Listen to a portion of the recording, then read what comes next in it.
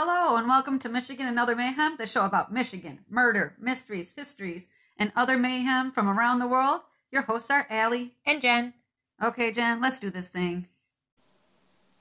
Cue fake podcast music. Do-do-do-do-do. Do.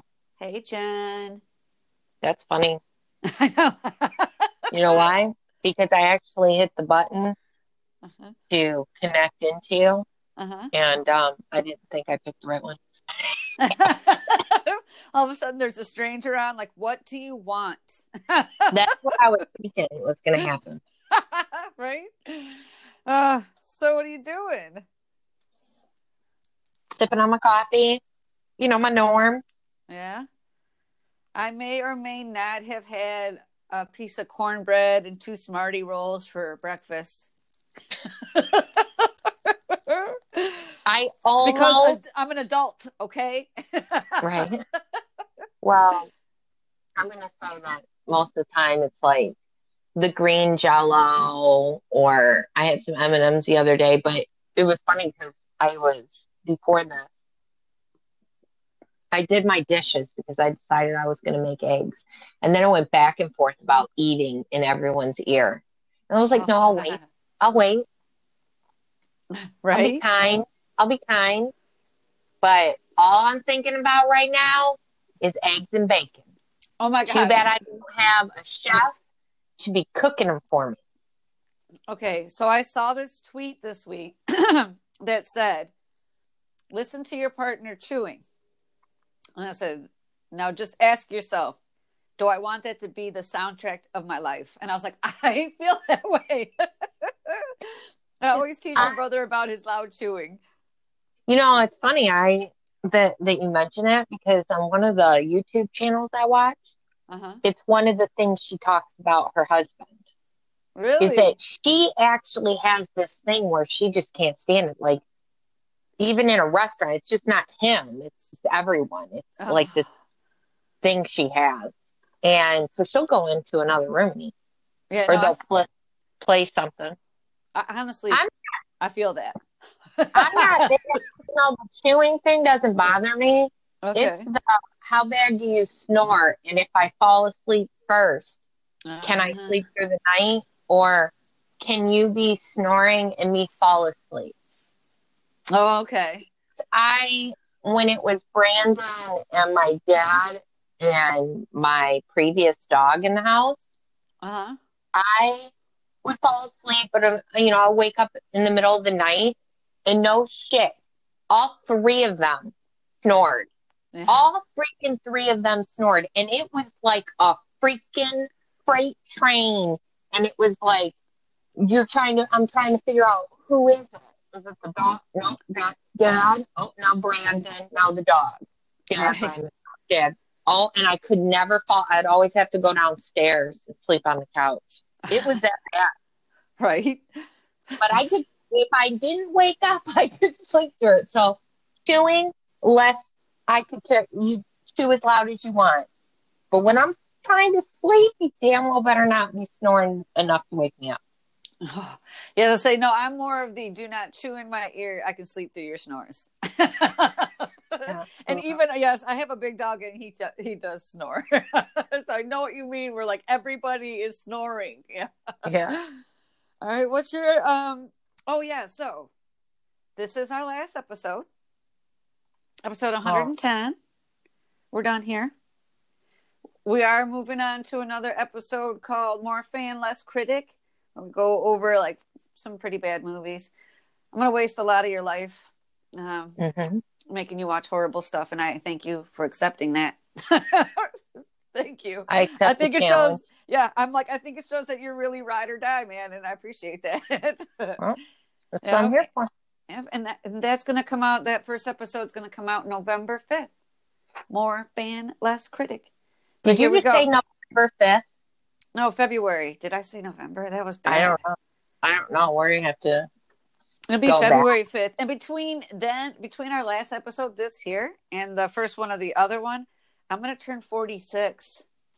And I just wonder, like. Whoa, you are old. Exactly. You're old. I know, it's bad. I know. I'm telling you. The other day, this girl at work goes, "How old are you?" And I said, 45. And she goes, "Oh my God, what do you use?" I said, "Soap and water." So how sweet of her, and I'm like, "You're fucking old. You're fucking gonna fall apart." I am already falling apart. I got a bad shoulder. That's how old I am. That's the age I'm at. I'm at the age where you got a bad joint. So this year I turned 40, and I'm looking for, I have a running machine that I run on all the time. And so I've gotten bored of that. So what's funny is I went shopping for a new exercise machine. Okay. And I've been looking, I always wanted a rower. It was just one that I always wanted. And I did find out that rowers are best for old people because it builds the inner strength of your back and stuff. So I'm going to start. I'm going to order it. I'm going to start prepping my body for that next phase where it's going to freaking fall apart. I work at the labor intensive part of the book warehouse, so I pick up boxes of books.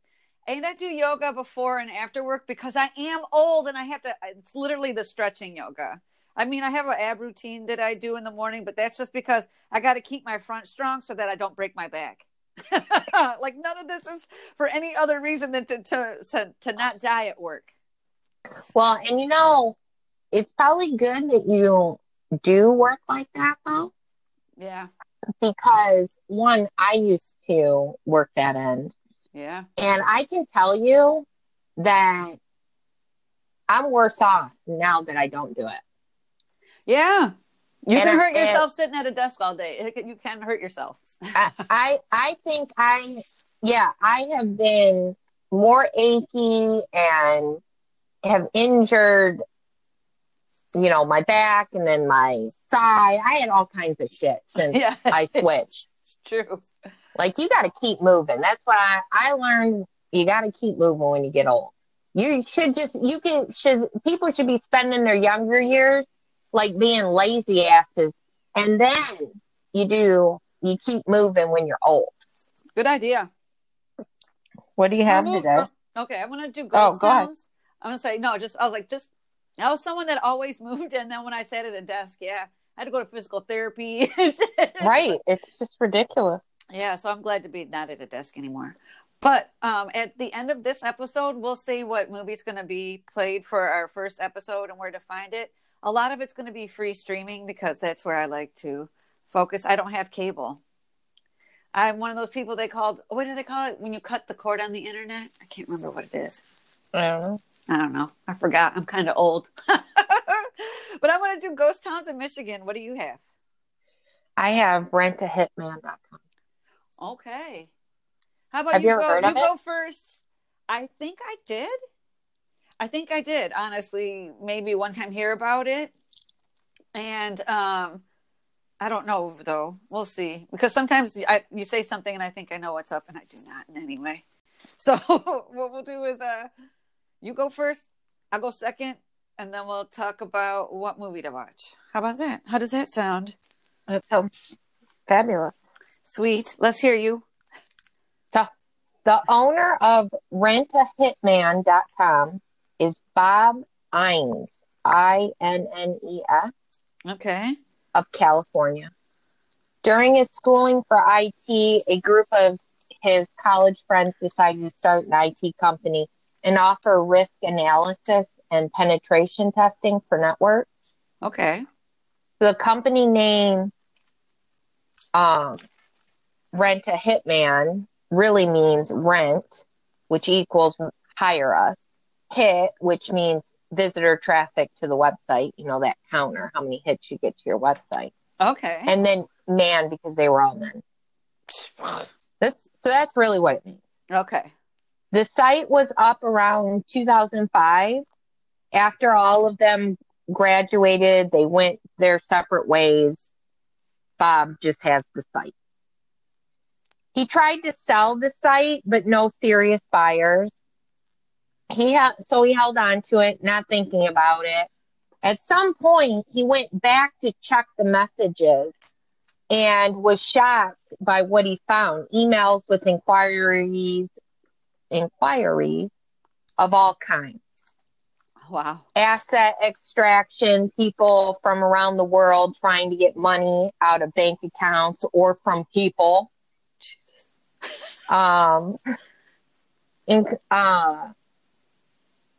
Inquiries on if they service certain countries like Australia, if they took clients that were minors. All the way wait, a question was, do you take, minors? Right. So I'm a minor and I want to murder you. I want to hire a hitman to murder you. Do you, can I be your client? Okay. Not to be the dumbest person in the world, but as soon as you said that, I was like, I imagine like a coal miner. I'm like, why would they need like special care? Oh my God. And then when I was like, wait a minute, then I'm like, oh shit, she means like a kid. Right. Sorry. And all the way, and inquiries about, hey, are you hiring hitmen? Wow. So when he received emails that seemed serious. Okay. Then he, and you might think, how does he assume they are real inquiries, to hire an actual hitman? Yeah. Well, these people would give names, addresses, full freaking blown stories. Really? Like, I hate my freaking neighbor. How much does it cost to clip him? Can you do me a favor? Can you make it look like a robbery? Like something like that? Yeah, like this one guy was like, I would like you to go rob these two people at this address, steal the car and bring it to me. Oh my God. And he would respond to these emails with, do you still require our services? And do you want us to put you in contact with the field operative? Jeez. Okay, so if they got back to him, he would take that to the police. And then, of course, the police then did their job. Okay. There is a detailed interview with Bob about the site and gives some more stories of people contacting him on rollingstones.com. I would, that'd be awesome, actually. Because I thought it was a story about, on the dark web, I guess there is like a Rent a Hitman website. And somebody had used it or something, and then someone else tried to claim that it wasn't real, and then somebody else was going to get murdered to prove that it was a real site. And I was just like, oh, yours is way better than that. Right. So I actually stumbled upon this, the information on this website because of a news story Fox 2 did in July 2020. Okay. Wendy Wine, W-I-E-N, age 51, from Rockwood, Michigan, was arrested for solicitation to commit a murder. Ooh. She put in a request for service with the site to help her with, at the time that, on the site, let me start over. She puts in the request for service with the site to help her with taking care of a little situation she has, and implies it was, the situation was her ex-husband. Okay. Bob contacted the Michigan State Police, and then so they took over, got an undercover cop, and then she told the undercover cop that she would pay $5,000 for him to kill her husband. And so then, of course, then she was arrested. I think, yeah. Story ends. There's a TV show that that does that, where it shows cops meeting people for murder for hire plots. I was like, and the one thing to me is like, it's frightening that we have so many. You can make a TV show. I was like, you know what I mean? Like, fuck, that must happen a lot more than I realized. Right, and I mean, there's things on the site you just know. It's like when you go, common sense tells you that, it's not what you think it is. You're not hiring a hitman, but these people believe it. You should know that it's not going to be that open. that you're not going to openly commit a crime like that. Yeah. All right. So I'm going to do ghost towns in Michigan. I use MonroeNews.com, Wikipedia, FSUSA.gov, Michigan.gov, Freep.com, Thrillist.com, AtlasObscura.com, GrandpaShorters.com, and Weather.gov. Yeah, I know, right? At one point it got real interesting, Michigan. Okay. That's funny. So one is, okay, there's this guy named Richard Goss, and he studies ghost towns in Michigan, Ohio, and Death Valley. And I was like, wait a minute. I get Michigan and Ohio, right? We touch each other. Michigan's a peninsula. We touch two things. You know what I mean? But what about Death Valley? Like that is so far away from us. It is thousands of miles. But that's his specialty. Michigan, Ohio, Death Valley. So he has this hypothesis on why small towns and villages started disappearing in the late 1800s. Because that's when mail began to be delivered directly to people's homes instead of a general store in town. So this caused people to spend less money picking up mail in their hometown, right? So now you don't have to go into town to get your mail. It comes right to your house. So that's one reason they stopped going into towns as much. Then the affordable Model Ts being purchased, and, people are starting to travel farther to the next town that's bigger because they have a better selection of goods. So the small town grocer starts to lose money, and then they go out, and then the larger grocer, gets the more money, more people. And in Michigan, another factor was the lumber and the mining industries. So when all the viable trees were cut down, or the timber industry collapsed, and the copper mines, dried up, then the mining towns closed. So we just have a lot of ghost towns. One is Killmaster. And that town was located in Guston, Michigan in the late 1800s and the early 1900s. And when you use like the hand mitten method as a portable map, it would be located at the top of the index finger. It's like a lot of Michigan's ghost town. It was a lumber town. And there's still a cluster of houses where Mill Street meets 4th and 5th Street. And the actual sawmill for the town that was located on Sawmill Street was owned by John H. Killmaster. So John Killmaster, he's memorialized at the Lumberman Monument. And the monument is this 14-foot high statue that sits at the bank of the Osable River. And according to the Lumberman Monument Visitor Center, there's a lot to do at the monument site. You can climb through a simulated log jam. You can use a peavey, which is a long staff with a hook at the end that you use for grabbing logs and moving them around in the water. And you can also cut a wooden cookie with a cross saw, and you can go through various displays of like lumberjack life. You can go down and see the Wanigan, which is this shelter used by lumberjacks that is mounted to a raft. So basically like the very first crude houseboat. And the center also offers this guided nature hike and an observation deck in the dunes. So this whole big setup, and they got your boy John Killmaster there memorialized. John Killmaster had noticed that there was actually some gas bubbling up in the swampy area on the land that he owned.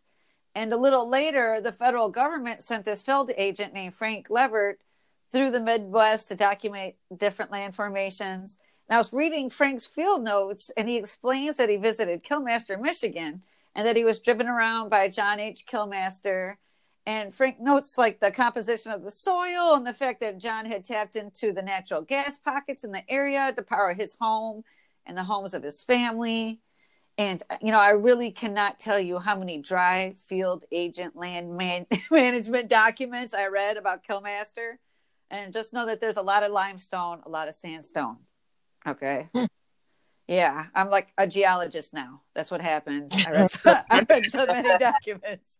I was just like, at one point, I'm like, why am I doing this? So another one is Snow's Landing. And I was watching this video about the city of Belleville, Michigan, when it mentioned a ghost town that was located inside Belleville Lake. And, I love, honestly, a good underwater city story. And that's when I remembered reading this commemorative plaque that is just off of Rawsonville Road. And it talks about Snow's Landing, the now underwater city. Mm-hmm. So the story of Snow Landing starts at 1800, when Henry Snow first came to the area is what is currently Belleville.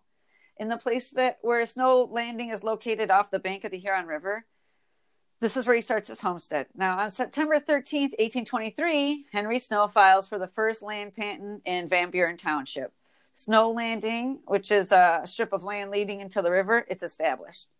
In 1825, Ambling and Amasa, I think it was very hard, Amasah, Rawson, they arrived in the area and they filed city plans under the name Michigan City first. And then they changed it under the name Rawsonville in 1838. So the city is available for factory commerce and is located because it's located on the Huron River. But the river wasn't deep enough for like large cargo boats to travel. So it's this limited resource. Railroad landlines being built nearby, but they actually don't build it towards Rawsonville. So after the Civil War, you need a train to really thrive. And so the town begins to wind down. So less and less people are living in Rawsonville. By the 1880s, Rawsonville was like complete decline and was turned into a ghost town. In 1925, Detroit Edison decides to build this hydroelectric gravity dam and this powerhouse on Huron River in the section that belonged to Rawsonville. It's called the French Landing Dam. It's the second to the last of the 17 dams on the river. So it's like dam number 16. And when completed, the dam created this reservoir, and that reservoir was named Belleville Lake. And so Belleville Lake submerged the abandoned Snow's Landing in what used to be called Michigan City / Rawsonville. It's underneath Belleville Lake. I never knew. And you swam in Belleville Lake, right? Yeah, I swam in Belleville. Yeah. Okay, so the next one is Singapore. So Singapore, Michigan was established in 1830s by a land developer in New York. And he's looking to build a port city that would rival Milwaukee and Chicago.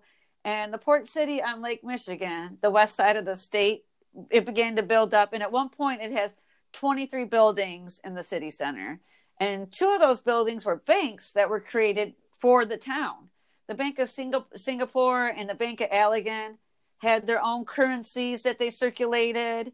And shortly after the Civil War of the United States, state banks were required to maintain enough hard currency to cover at least 1/3 of their banknotes. They're like, you can't just make up money. You have to have money to cover it, right? Right. So I know they had to tell him. Isn't that sad? Okay, so neither banks. I know, that's what I'm thinking. Like, I know this is basic banker shit 101. You know what I mean? But so neither banks had enough money recognized by the federal government to cover the currency that they're creating. So they were both shut down. But every now and then, collectors find individual bills or even full like sheets of the currency from the Bank of Singapore. And in 1841, Michigan and other states in the Midwest, we suffered what was termed the 40-day blizzard. And Singapore had run out of food when, fortunately / unfortunately, a ship named the Milwaukee wrecks on the city shores. So the food from the ship kept the town alive until the storm was over.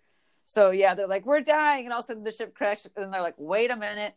I think those motherfuckers got food on that boat. They went and ate their food. In 1846, O'Shea Wilder, the man who originally founded Singapore, sells the city. And the man that he sold it to was his brother, Artemus Carter. Artemus buys a schooner and Singapore becomes this lumber town.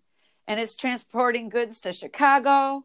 And after the Great Chicago Fire, Singapore went into like double time lumber production and basically just strips the land of trees. And the lack of tree cover meant that the winds whipped up off of Lake Michigan erodes the land around the town.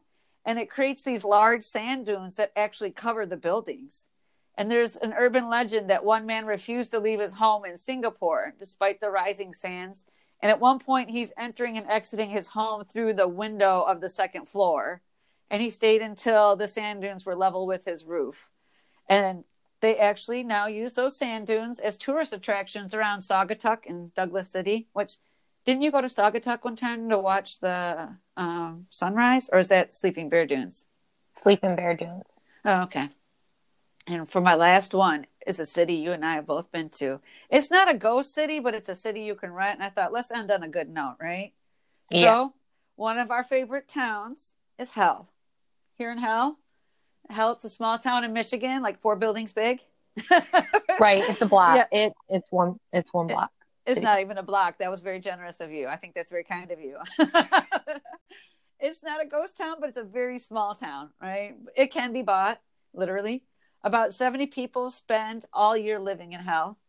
And in July of 2019, a comedian named Elijah Daniel decided to make a joke about buying the town and renaming it Gay Hell. And he continued his joke saying that he was going to ban straight people from the town. And he starts to riff off the name of the town. And Elijah claimed that he was going to have hellish fun in a light protest against Donald Trump putting a ban on embassies flying the pride flag during Pride Month.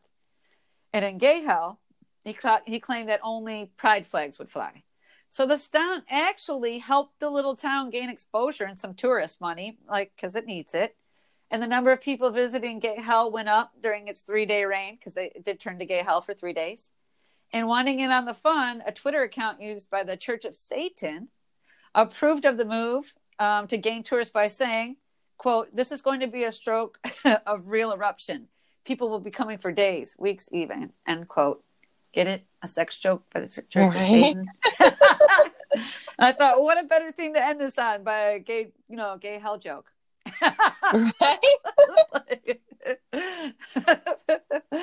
All right, Jen. So I wanted to tell you the first movie that we're going to have for our podcast can be found on Prime for $3, you said, right? $3.95. Vudu, and it's free on this app called Tubi, Tubi, which a lot of our movies will be on because Michael and I do not have cable. And Tubi is a free movie app, so we spend a lot of time watching B movies on Tubi because Tubi is very accommodating. And so we like to be accommodated. So it's called A Hard Ticket to Hawaii, and you can find it on Tubi, Amazon Prime, or Vudu. So, Jen, is there anything you'd like to say at the very end? This is sad.